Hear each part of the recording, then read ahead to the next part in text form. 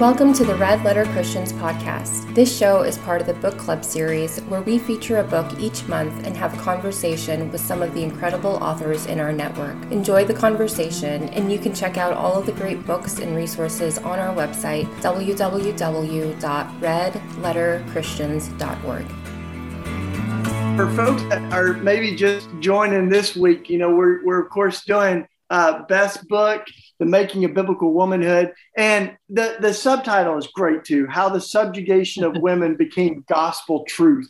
And if you don't know what that captures, you're going to get a good feel for it tonight. I know a lot of you have picked up the book and you've read it. If you haven't, you need to. It's a really wonderful book. It's also cool. I think Beth, that we had Kristen Dumais on here. Yes. And just like your book, Kristen's, I showed her. I've got like my different colors of highlighters, and when I fold a page over, that means something. When I fold it from the bottom, it means I might want to use that in the book I'm writing. So I've got all my little notes in here. All your methods. That's great. We're going to dive right into it. So you can put your comments and questions in Facebook. But I, first of all, just want to say thank you, Beth, for being here. Yeah. We've got some similar circles of friends that we interact with. And are you in Waco now? You're down at home in Texas? I am. I'm in Waco. I was thinking that we have two different forms of Southern accents going on between you and me. So, we can...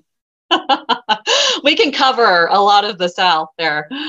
Yeah, and I know that for some of y'all, every once in a while, my internet will get a little glitchy because I'm in a town of 2,000 people, this little bitty town in North Carolina. So working with like 3 different hotspots to try to get the best internet that I can. But it's going to be a great night. And I think, first of all, Beth, just to give a little backdrop, for your own, you're a historian, you're doing such great work, but some of this is really personal. And I think hearing you tell it so well in the book, but that moment where you really knew you had to confront this, but even some of your Southern Baptist upbringing, I think all that helps people lean into the conversation, I think. So tell us a little bit about you and how you came to the point of writing this book. Yeah. So it was a choice to put my personal narrative into it. It was actually a hard choice. I remember thinking and talking with my husband if we wanted to do that. And I finally decided that, the evidence is there and it's been there for a long time, but it needs testimony. And, we are testimony people. And I grew up, that was one of the first things I remember learning. You grew up in my church, you learn John 3:16, and then you learn how to give your testimony. And so that's what I decided to do. I decided to put my testimony in, to interweave it with the evidence.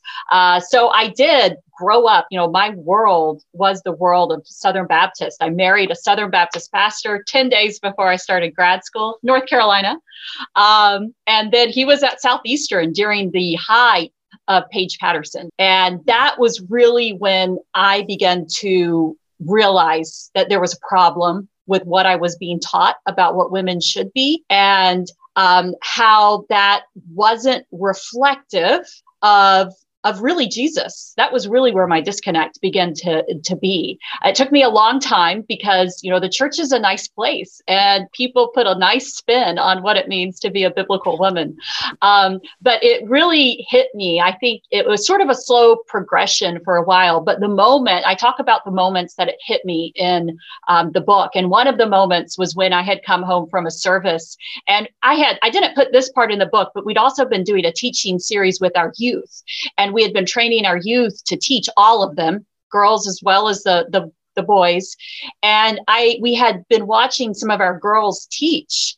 And I remember just thinking, wow, they're gifted. And then I remember the sermon in church that, was so hardline complementarian, that women are only called, to be under the submission of their husbands.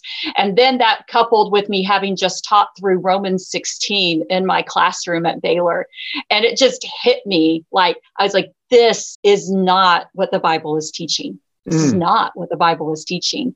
But I wasn't ready to do anything. It was really the circumstances of 2016 that hit me in the face. The circumstances, the political circumstances where my friends and family around me were buying the lie that we had a presidential candidate who was claiming, or people were claiming, was representing Christian values and representing Christ. And I mean, it was just bizarre to me. And then that was the same semester too, that, my husband and I decided that that we could no longer be silent about this issue. And we asked for a woman to teach high school Sunday school. And the hard no that we got from that, coupled with what was going on in the political arena, just kind of shattered my world for a while. I still didn't know what I was going to do, but I was going to do something. Yeah. And I think for folks outside of this church world of, where we do see the discrimination against women, it's hard to understand exactly what you mean by a woman teaching Sunday school, but in your book, you go into detail about how there are people that said women shouldn't even be able to sing in worship services because women are to be silent, right? And yet, there's a lot of contradictions. I mean, you see all this, that women are really historically a big part of international missions, as if they can go to other countries because people, I don't know what, or, they can teach children's ministry, but there's a point where boys become men and women shouldn't be teaching over men. And that's kind of what happened, right? Unpack it a little bit. That's exactly. That just don't quite know that world. So what it is that, on the one hand, and I talk about this in the book, on the one hand, patriarchy has always been a part of Christian history. So women have always been fighting a different form of this battle. But in the late 20th century, there is something that we call in the conservative world, especially in the Baptist world that I live in, the conservative resurgence. And in the late 1970s, a group of very hardline conservative male leaders who believed essentially they had a very legalistic understanding of the interpretation of the Bible. And I got hit hard last week for inerrancy, so I'm trying to avoid things that will get me hit hard again. But nonetheless, they had a very legalistic understanding of how the Bible was to be interpreted. And part of this was that women should not be in any sort of leadership over men, and that women should be under the authority of their husbands and the male leaders in the church for all time. And this led to a movement that really, they began to take over seminaries. They began to take over churches. It was a concerted political effort within the churches. And the impetus behind it was to get women out of the pulpit. I mean, it's just really crazy when you think about all of this energy that was invested in keeping women from doing what God has called them to do. And it worked really well. It took over seminaries, it took over universities, it took over churches. And along with it came this concerted effort along Christian material culture. Kristen Dumais does a great job with this, about what women were taught. And they began to be taught that the only way to be a godly woman was to be under the authority of your husband and male leaders in the church. And that if you ever tried to go outside of that, that you essentially were on the path to become a heretic.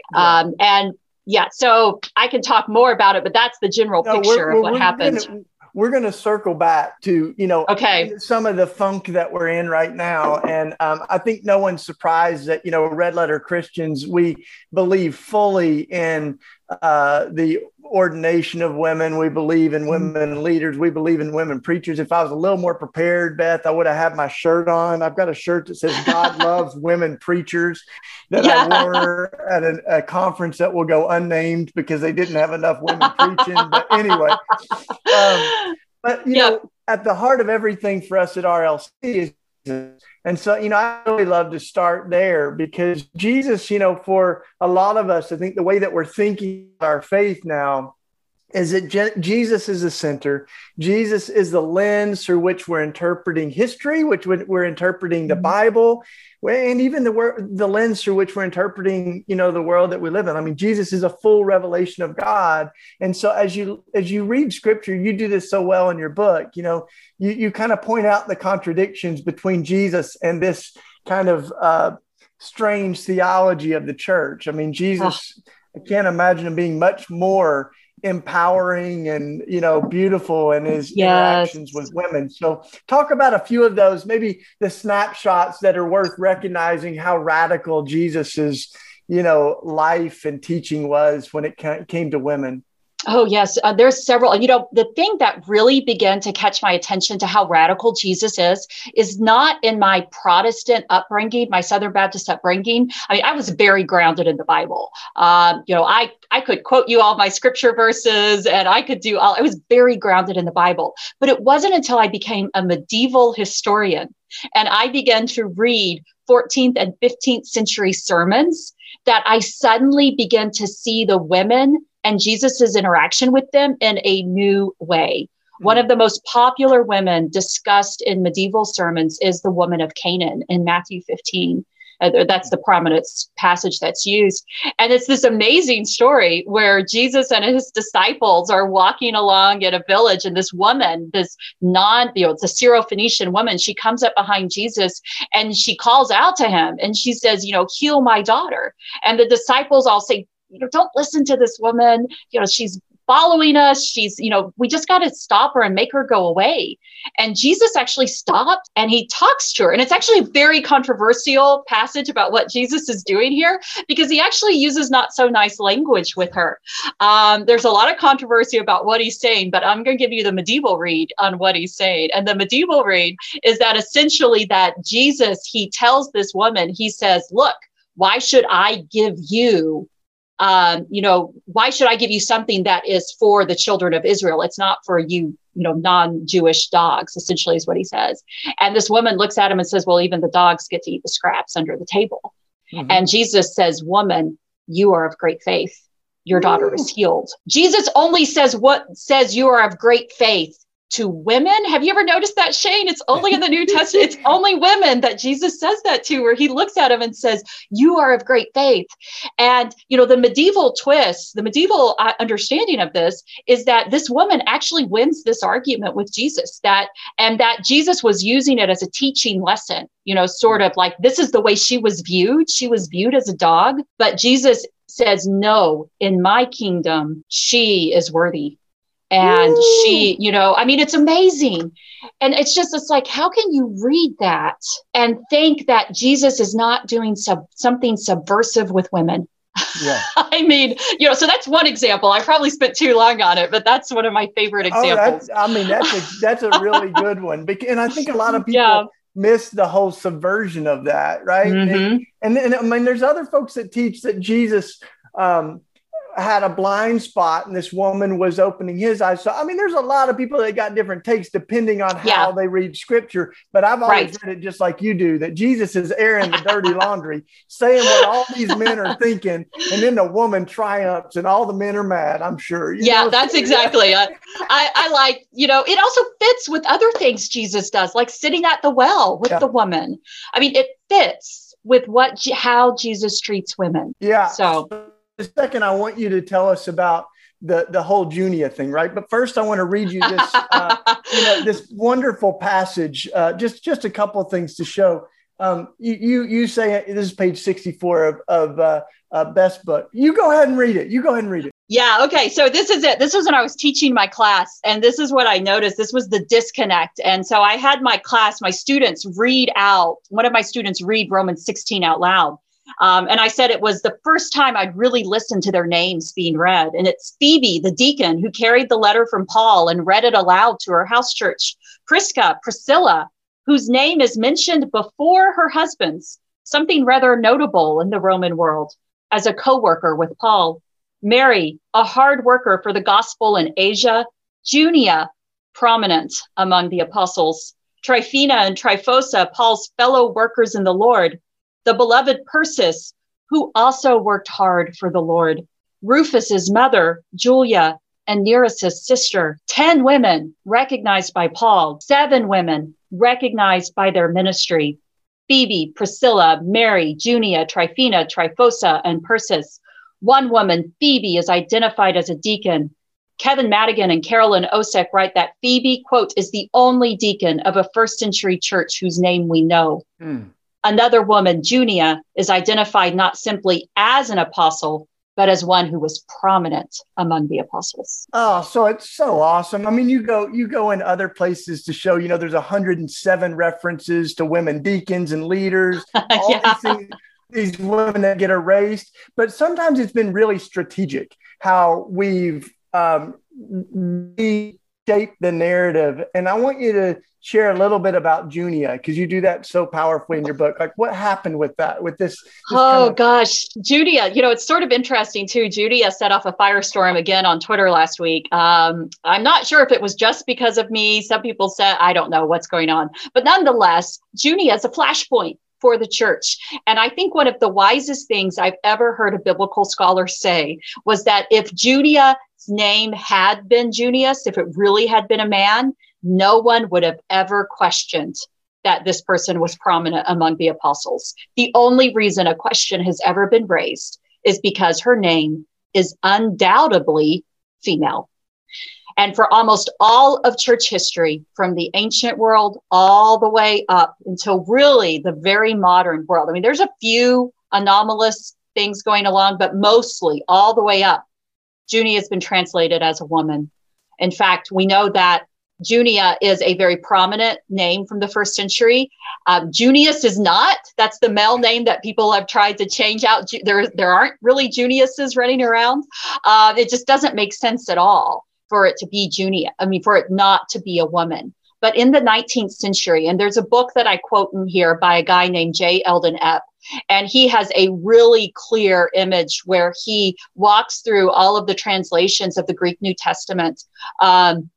And he shows how in the 19th century, in the late 19th century, the name Junia begins to be changed to Junius.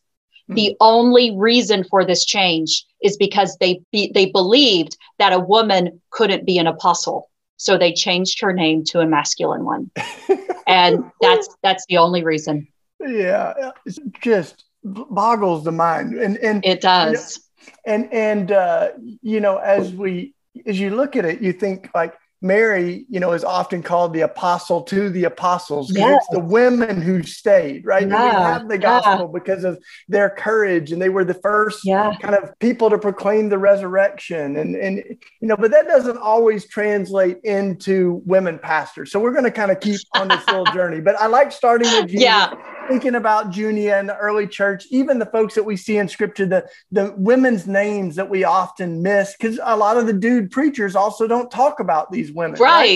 Right. So, and then, but St. John Chrysostom, you mentioned this in your book. I mean, this is one of the great thinkers of the early church. He really celebrates Junia, and as a woman, not as a man.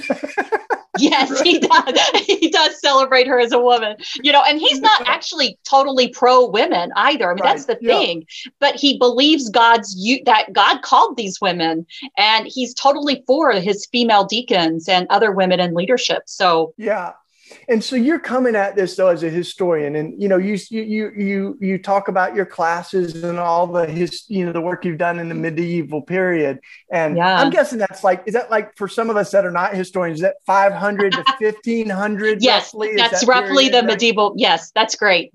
Yeah, and one thing you say is instead of scripture transforming society transformed how early modern Christians interpreted the Bible. And I would love for you just to throw a few flashpoints of how you see that happening, because we all want to believe that, that our faith is about transforming the world, but sometimes it's the exact opposite. The world and cultural values transform our faith and how we read the Bible. Gosh, that actually is the core reason why I wrote this book, is because we are arguing that how we treat women is countercultural, but how we treat women is not countercultural. There is nothing special about how Christians treat women. And so one of the things that I really wanted people to understand is how our treatment of women by the church changes over time. Now, women are always under the authority of men, but it changes, and it changes according to culture. So in the late medieval world, there is still patriarchy. Women are still disadvantaged. But women because the reason women were disadvantaged was because their bodies were considered to be flawed, and they're considered to be weaker than men, literally, and not able to be able to do the same things as men. But women who forsook their bodies, who became, who were often our sacred virgins, who became female monastics, who became female religious, and dedicated their lives to serving God and not to family, or they left their families later on in life, which is also something that women aren't supposed to do. But we have a lot of women who actually leave their families to do their calling, and they are revered for it in the medieval world. So in the medieval world, women could forsake being a woman and be seen as more godly. After the Reformation, this changes. And the godliest thing a woman can be is to be a married wife producing children under the authority of her husband. Yeah. And this is a radical change. And this is a radical change that I think influences the evangelical world more than we realize. Yeah, so, we're going to get into that cult of domesticity, as you said. I practiced saying that tonight. It's a hard word to say. But before that, on this Reformation thing, this is interesting. Yeah, if y'all don't know church history, it's okay. Just keep it in because we're having fun here. And here's the thing: is that the Reformation? When we get kind of the Protestant movement and everything, you say this that you would think that Reformation theology would set women free, but it didn't. And I want to tell you a quick story about this. Are you still hearing me okay, Beth? You hear me? Oh, okay? yeah, you're great. You're great. Okay. So I'm with a friend who I'm going to do my best not to identify who is a really good friend of mine who grew up Catholic, and now he's not. He's Presbyterian. And he and his wife and my wife went out, and we're debating, because we got these rings that my wife and I had made for our wedding. Actually, one of them's made from my dad's, who died. His wedding band was melted down. We made these rosary rings. So she sees it and she's like, "Are y'all Catholic?" I'm like, "Oh no, there's a little bit more to it," and I explain it. And then she says, I said, "But we're not Catholic." I said, I've learned a lot from the Catholic Church. And she says, "Well, the Catholics have been so, sexist." And, she's kind of talking about how the Reformation really kind of, did a lot for women. Yeah. And I'm like, tell me the really spectacular women leaders of the Reformation, right? And, but I started saying, part of why we know some of the women is because Catholics have, and others have celebrated them really well, and I can name all of these great women of faith throughout church history, but, patriarchy has lots of different little tentacles, and it has a unique form in the Reformation. And I think you should talk, because it didn't set women free. Say a little bit more about that. Gosh, that's one of the most ironic things, I think, if you really think about the theology of the Reformation, which emphasizes the priesthood of all believers. And there's a lot of nuances as a historian, there's a lot of nuances to that and what it really means. But at the same time, it does say that we all have equal access to God. And that also that we, God speaks to us and through us, priesthood of all believers. And yet, so that really that if you take that theology, it means that women and men are both equally called, which I think is true. And so it's really funny how that's not what came out of the Reformation. Now, I do think, and I talk about this in my book, I think there's a lot of women who believed it should set them free and were a little confused about why it didn't, about why they couldn't continue, preaching and prophesying and teaching the way that they thought. And there was some confusion there. I think Anne Askew was pretty confused, and Katerina Zell, and, so forth. So we have all these women who really thought that they could preach and teach because of Reformation theology. But what we find is that instead we get this emphasis on the Pauline texts that sort of that hammer down on women really quickly. And even though medieval people knew the Pauline texts and they did use them, and I can tell you times that they quote them against women, it is not nearly as pervasive as what happens after the Reformation. It's like the Christian church was like, oh no, we set women free. We've got to figure out another way to keep the status quo. And so Paul suddenly becomes a usable way to help. Now, I don't think they were just being completely manipulative. I think they were reading the text that way because their culture told them that women belonged under the authority of men. And the early modern world is a time in which law codes are becoming more restrictive against women. And so I think it was natural for them to pick up on what and have this more restrictive reading of Paul and use it to keep women in the same place they have always been, and that's under the authority of men. Ooh. And I mean, you think of the Reformation, I mean, you immediately think, Luther, Calvin, you're thinking of all these men, and that has a lot of residue that we continue to see today. But you point this out that in the medieval period before that, you got all kinds of really incredible women. I mean, I think of like Claire of Assisi, I think of some of those that, and actually she left her biological family, and some of her family ended up joining the order, right? Yeah. But there was these women that were so dedicated to Jesus that they were leaving a lot of that family and domesticated life.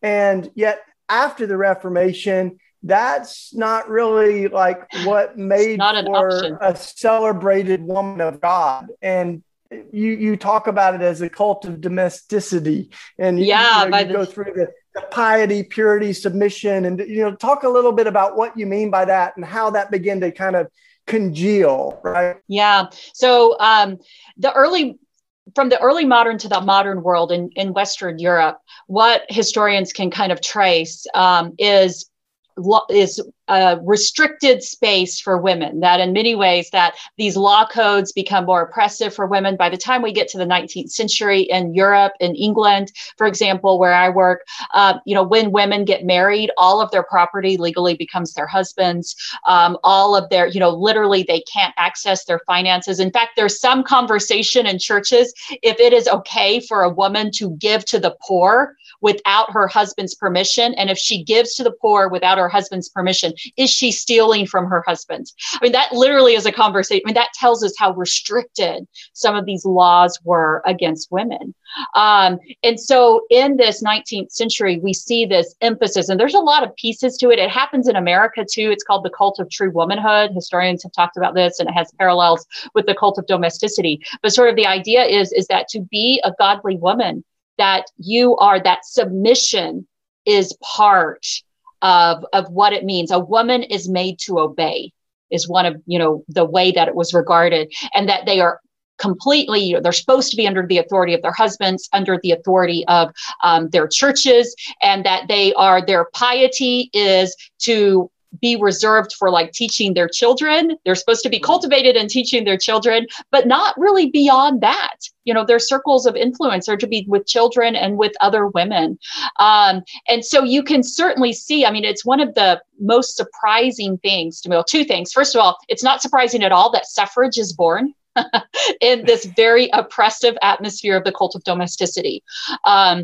Where women were like, we've got to get that where we can help make the laws because of how restricted this space is against us. But then the other thing is, it's so surprising to me when we read, I mean, this is one of the things I pull out in the book. I mean, I can't read James Dobson without seeing how much all he really seems to be doing is pulling on this 19th century cult of domesticity and just bringing it all the way up to the late 20th century. So, one of the things I say is that biblical womanhood today is just resurrected 19th century cult of domesticity. So. Yeah, tell us how you really feel. Yeah. Oh, awesome. Well, I already wrote it in the book, so I can't backtrack on it now. It's just great. To give people one little handhold, I think, on the way that some of this happens. You do such a good job with talking about the translation of the Bible, right? And particularly I just came out of a week of trying to keep this patriotic Bible from getting printed with the Pledge of Allegiance and, the Declaration of Independence and everything wrapped up in the Bible. And as if they were I called it the American Apocrypha, Yes. Add a few of the things that need to be added to the Bible. So thankfully Zondervan's not printing that, but you kind of talk about that, how we talk about the inerrancy of Scripture and this is the Word of God, but there's a lot of human fingerprints on it, especially on some translations like the King James Version and but that moment where there was this really scholarly commissioning that led to the New International Version, the NIV, I think one of the most popular modern versions of the Bible. But there was another group that sort of, it almost sounded like reacted to that and created this English standard version. Standard version. Yeah. So you do such a great job at showing that this is not just about whether you use these two similar words. I mean, there was some real deliberate patriarchal principalities and powers that were involved. There were. Yeah. And I think this is in some ways, I've been really surprised by the reaction to my chapter 5, because mostly it is people like, I had no idea that they thought that the translation process, I think, is a mystery to a lot of modern, we're just not taught it, and we don't know other languages very well. And so this whole idea of how we do this, I think, misses us.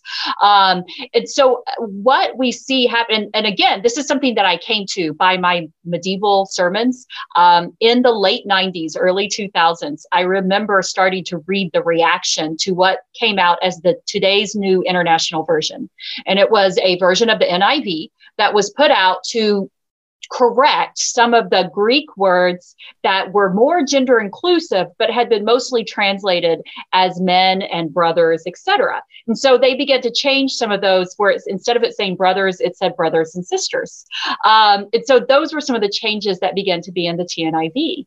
Well, there was this huge reaction to it. In fact, World Magazine calls it the stealth feminist Bible, that's going to be the downfall of Christianity. And at the time that all this was going on was when I had first started reading medieval sermons. And one of the very first things that struck me was the gender inclusive language. The gender inclusive language that was used towards the congregation, but also the translation of Scripture. They would translate the Vulgate in gender inclusive ways. And in fact, the second conference paper I ever gave in my life was on this irony between what was the debate with the TNIV and the gender inclusive translation of Scripture in medieval sermons. Wow. So when people say you're taking us back to the Middle Ages, you're like, no, the Middle Ages are way ahead of where you're at. That's exactly. I'm just in fact, I mean, it was bizarre to me because, and so it made me follow this debate really carefully. And so one of the things that I was so shocking to me about the ESV was how clear they were. That what they are doing, I mean, most of the ESV, it's 90 to 95% the RSV. So mostly it's the RSV. What they changed mostly had to do with gender. And their goal, they say that they are unapologetically complementarian. I have quotes here because those are their words. Unapologetically complementarian. They wanted to make it very clear that women's submission to men, they believed, was gospel truth enough that they wanted to make it beyond a shadow of the doubt within the Bible translation. So people would not question it. And they did a really good job. Yeah. So, wow. So now, that was, what year was that was happening? That was in the early This is 2000s. The early 2000s. Yeah, it's the early 2000s. The ESV and the TNIV are really close together when they actually come out. I think 2002. Yeah. And what you do such a good job at is showing, I mean, you actually kind of point to Jemar Tisby, who he was on one of the first book clubs we did, right? Was he? I love Jemar. Jemar was a co-signer on that. I saw that patriotic Bible too. So we're doing a lot of stuff together, but he says racism doesn't go away. It just adapts. And you kind of say, quoting him, saying patriarchy is very much the same. It keeps adapting. It keeps, as you say, shape shifting, right? And now, I mean, some of what we're seeing with the Me Too and Church Too and the Paige Pattersons, you mentioned, some folks that are outside of the church world are looking in. And I wonder if you could say something of both what, some of this is not surprising at all, but it is encouraging that we're wrestling with some of this. But talk a little bit about how those kind of chickens have come home to roost in some ways, or that we're beginning to surface some of the ugly fruit of that theology. Yeah. So this is actually one of the things that I had to tone down some in my book, because my editors were really good. And they said, Beth, we know you want to talk about other things, but you have one message in this book, and it's patriarchy. So they wouldn't let me follow the racism trail too much, although I really wanted to. You don't have to tone it down tonight. You can just, Well, the thing is, and this is one of the very first things I began to learn as a women's historian, and a women's historian who never left my faith. I never doubted my faith. But one of the first things I began to see was how interconnected patriarchy was with racism, how much hierarchy. And when you argue, when people are born and begin to be taught that simply because of how they are born, simply because of their skin color, simply because of their sex, simply because of whatever, because of how they are born, that there is something innately about them that makes them able to exercise power over somebody else. This is a dangerous teaching. We can think about it in the European imperialism, the emphasis that there is something about white people that makes them better than the indigenous folk that they were moving out into, the people in Africa, the people in the Americas, et cetera. There's something about them that makes them better.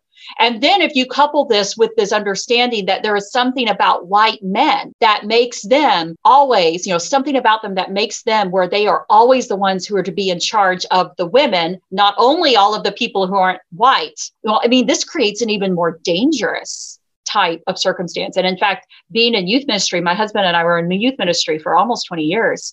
And this was something that we saw in, teaching. We saw, these young men who began to imbibe these teachings, that there was something about them that made them able to teach, whereas the young women could not.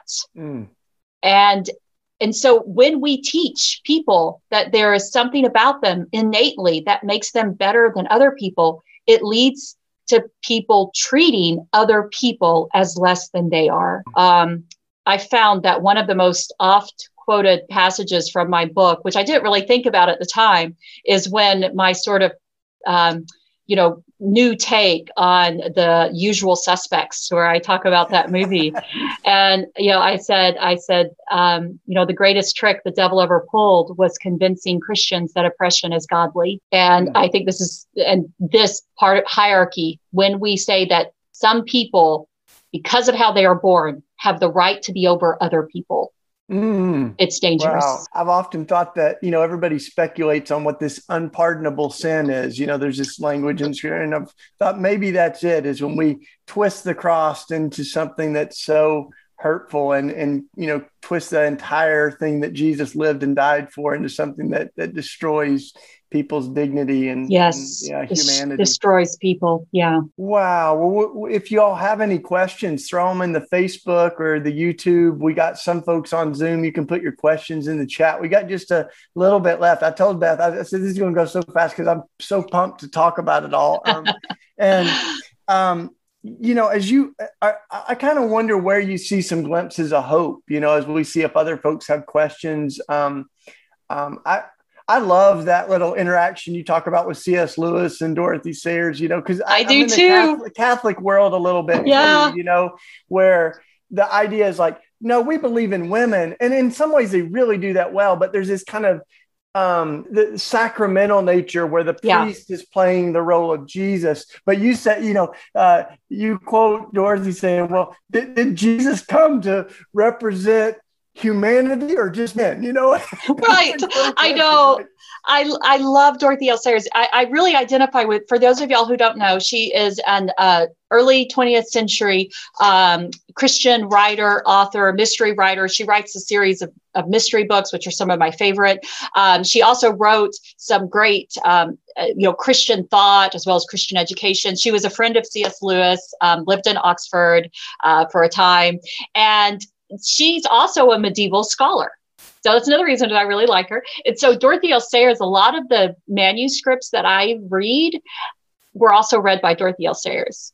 And I totally see a lot of her theology and her teachings. I mean, I think she was totally influenced by some of these medieval texts, like even her very famous phrase where she says women were first at the cradle and first at the cross.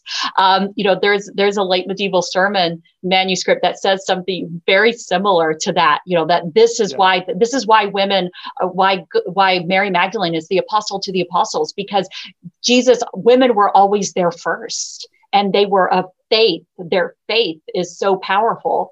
And so this is something that I can't help but wonder if she picked up from maybe gave her a new lens to look at stuff. But she has, C.S. Lewis wanted her to join him in writing a letter to why the Anglican Church should not allow the ordination of women. And Dorothy L. Sayers says, I'm not going to do that. She's like, I can kind of get your point. I can see how you might want to have, in a play, you might want to have a man representing a man. But she says, but, Jesus isn't just a play. Jesus, is he representing just men, or is he representing all of humanity? Yeah. And then behind that too, is this idea in medieval sermons that Jesus came in the body of a man, but he came through the body of a woman. And that is always emphasized. Yep. And so anyway, both of humanity is represented in what Jesus and how Jesus came to save us. Ooh, I got chill bumps on that one, Beth. Ooh, yeah. So this is a question that came in, I think, from Facebook. And I think it's Sarah that asked this, to say a little bit more about heresy, because you talk about this and you name it really specifically, that you begin to really see how this is revealed in the one of the first heresies of the church, the Arianism, the idea that Jesus is subjugate or kind of lesser than the Father. So talk about that, because you do that at the end of the book, and it's so important that this is not just stuff, little things to debate. Your denomination is going to disagree with ours, but some of this gets really to the heart of our theology, some of our most important theology going back 2,000 years. Yeah. So, part of the problem with complementarianism is that it's hard to continue to argue for it scripturally.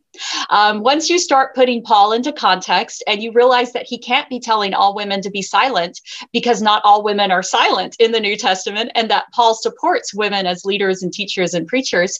So once you can't do that anymore, then it's like, oh, okay, well, then we have to go back to Genesis and we say, oh, the reason women are subordinate is because it was before the fall. This was preordained before the fall.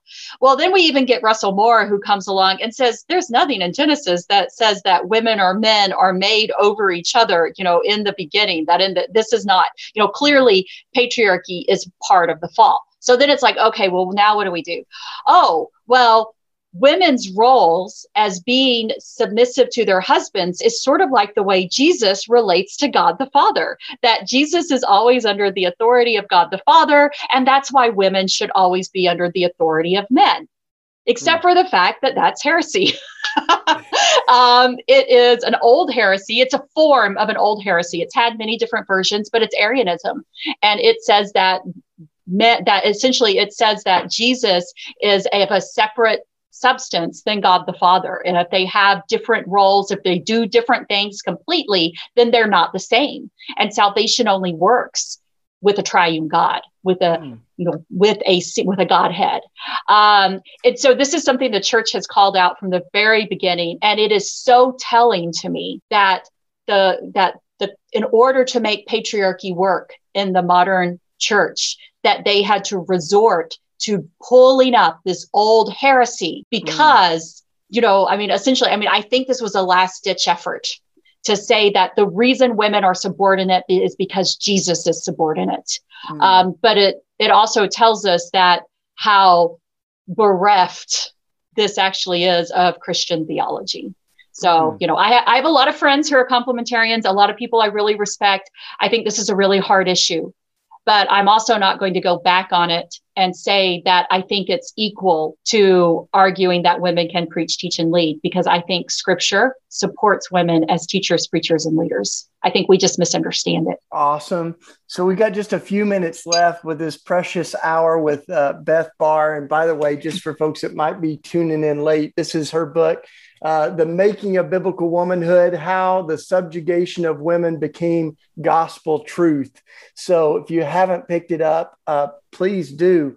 And we got just a few minutes left. This is a question that came up on the chat, Beth, which is essentially like asking for folks that are non-historians, they're wanting homework, Beth. They're wanting homework. Yeah, I know. Some other things that they could read to learn about women in church history. So I do, I tried to point people in my book to some of the things that I did think were readable. That's one of the problems with academics is we write for other academics. And sometimes that means that other people don't read what we write because we're not very accessible. So with my book, I was really trying to bring some of this scholarship and make it accessible. I do think of Larissa Tracy, who I quote in the book, who has Women of the Guilt Legend. She is very accessible because mostly she's just telling the stories from this medieval text. And there's snippets about the lives of many of these women. And then she has a very accessible essay where she kind of pulls it all together at the end. So she's a really good one. There's also, you can just go to the Penguin editions, and there are tons of very affordable paperbacks with the voices of medieval women, like Hildegard of Bingen. You can read Hildegard of Bingen, who is, a very significant female preacher, visionary prophet, as well as, songwriter and liturgy writer. I mean, she's amazing. So you can go and read her stuff. You can also read Marjorie Kent, who I talk about in the book. She's a really colorful character. As much as I like her, I would not want to sit next to her in church. So you can go, that's definitely, Christine de Pizan, again, paperback that you can go read. I mean, she's really powerful, Christine. And you can learn, some of them have prefaces that tell you a little bit about the medieval world. So I would maybe just do that. I would start reading some of these voices of medieval women, and they're very accessible in cheap Penguin paperbacks. Great.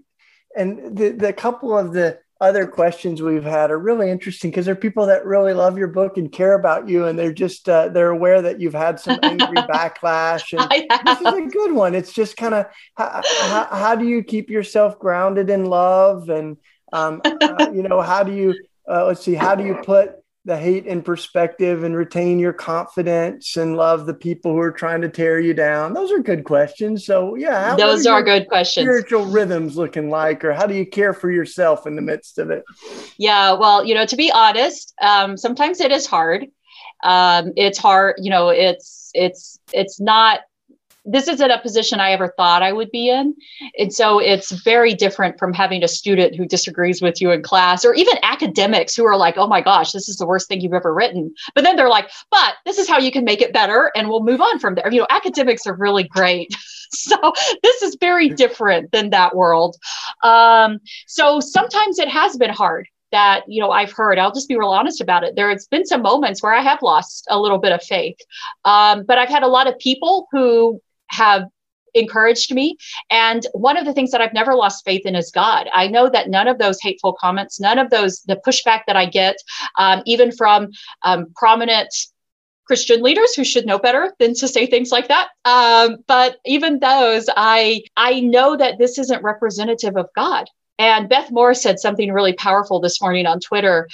She said, this is Jesus. And if we keep our perspective on Jesus and what we are fighting for, then that keeps us sane. And I really identify, and I'm like, that's it. It's Jesus. I know why I did this. And I did this because the gospel of Jesus is being distorted. I did this because I want my daughter and my son to be able to do whatever God calls them to do. And so that keeps me sane, is knowing why I did this. It wasn't for me. It wasn't for the people who are angry with me, for sure, but it was for the church. It was for the gospel and my children. So great. Well, we sure want to support you in every way we can, Beth. And if we haven't already, we want to add you on to the folks that are singing the song of Red Letter Christianity in our country, and keep reading your, so articles and stuff you put out. So I'm so grateful to connect. I know we've been in a lot of the same circles, but this is really, really a great night, and let's keep looking for ways we can team up. We're going to come back in a minute for the benediction, but that's I don't great. know if you have any closing words, anything else that we didn't get to talk about that you want to, before I do a few announcements here. Well, I just, the subtitle of my book really gets at what this is that what has happened with women's roles, it's been tied up in the gospel. And if I do nothing other than convince you that it's not part of the gospel, then that is at least a start. And so that's really, this isn't part of the gospel. Thanks. Great. So we're going to come back to Beth in just a second for a benediction, the benediction she gives in her book. But a couple things on the horizon, y'all. I just got back. Some of you may have been following us on socials. I just got back from South Carolina, where they're after 10 years without any executions. South Carolina's trying to start up executions again, and get this, by electric chair and by firing squad. So we've been mobilizing down there, had a powerful few days, but there's a long road ahead of us. South Carolina could start executing people again as early as June 18th this month.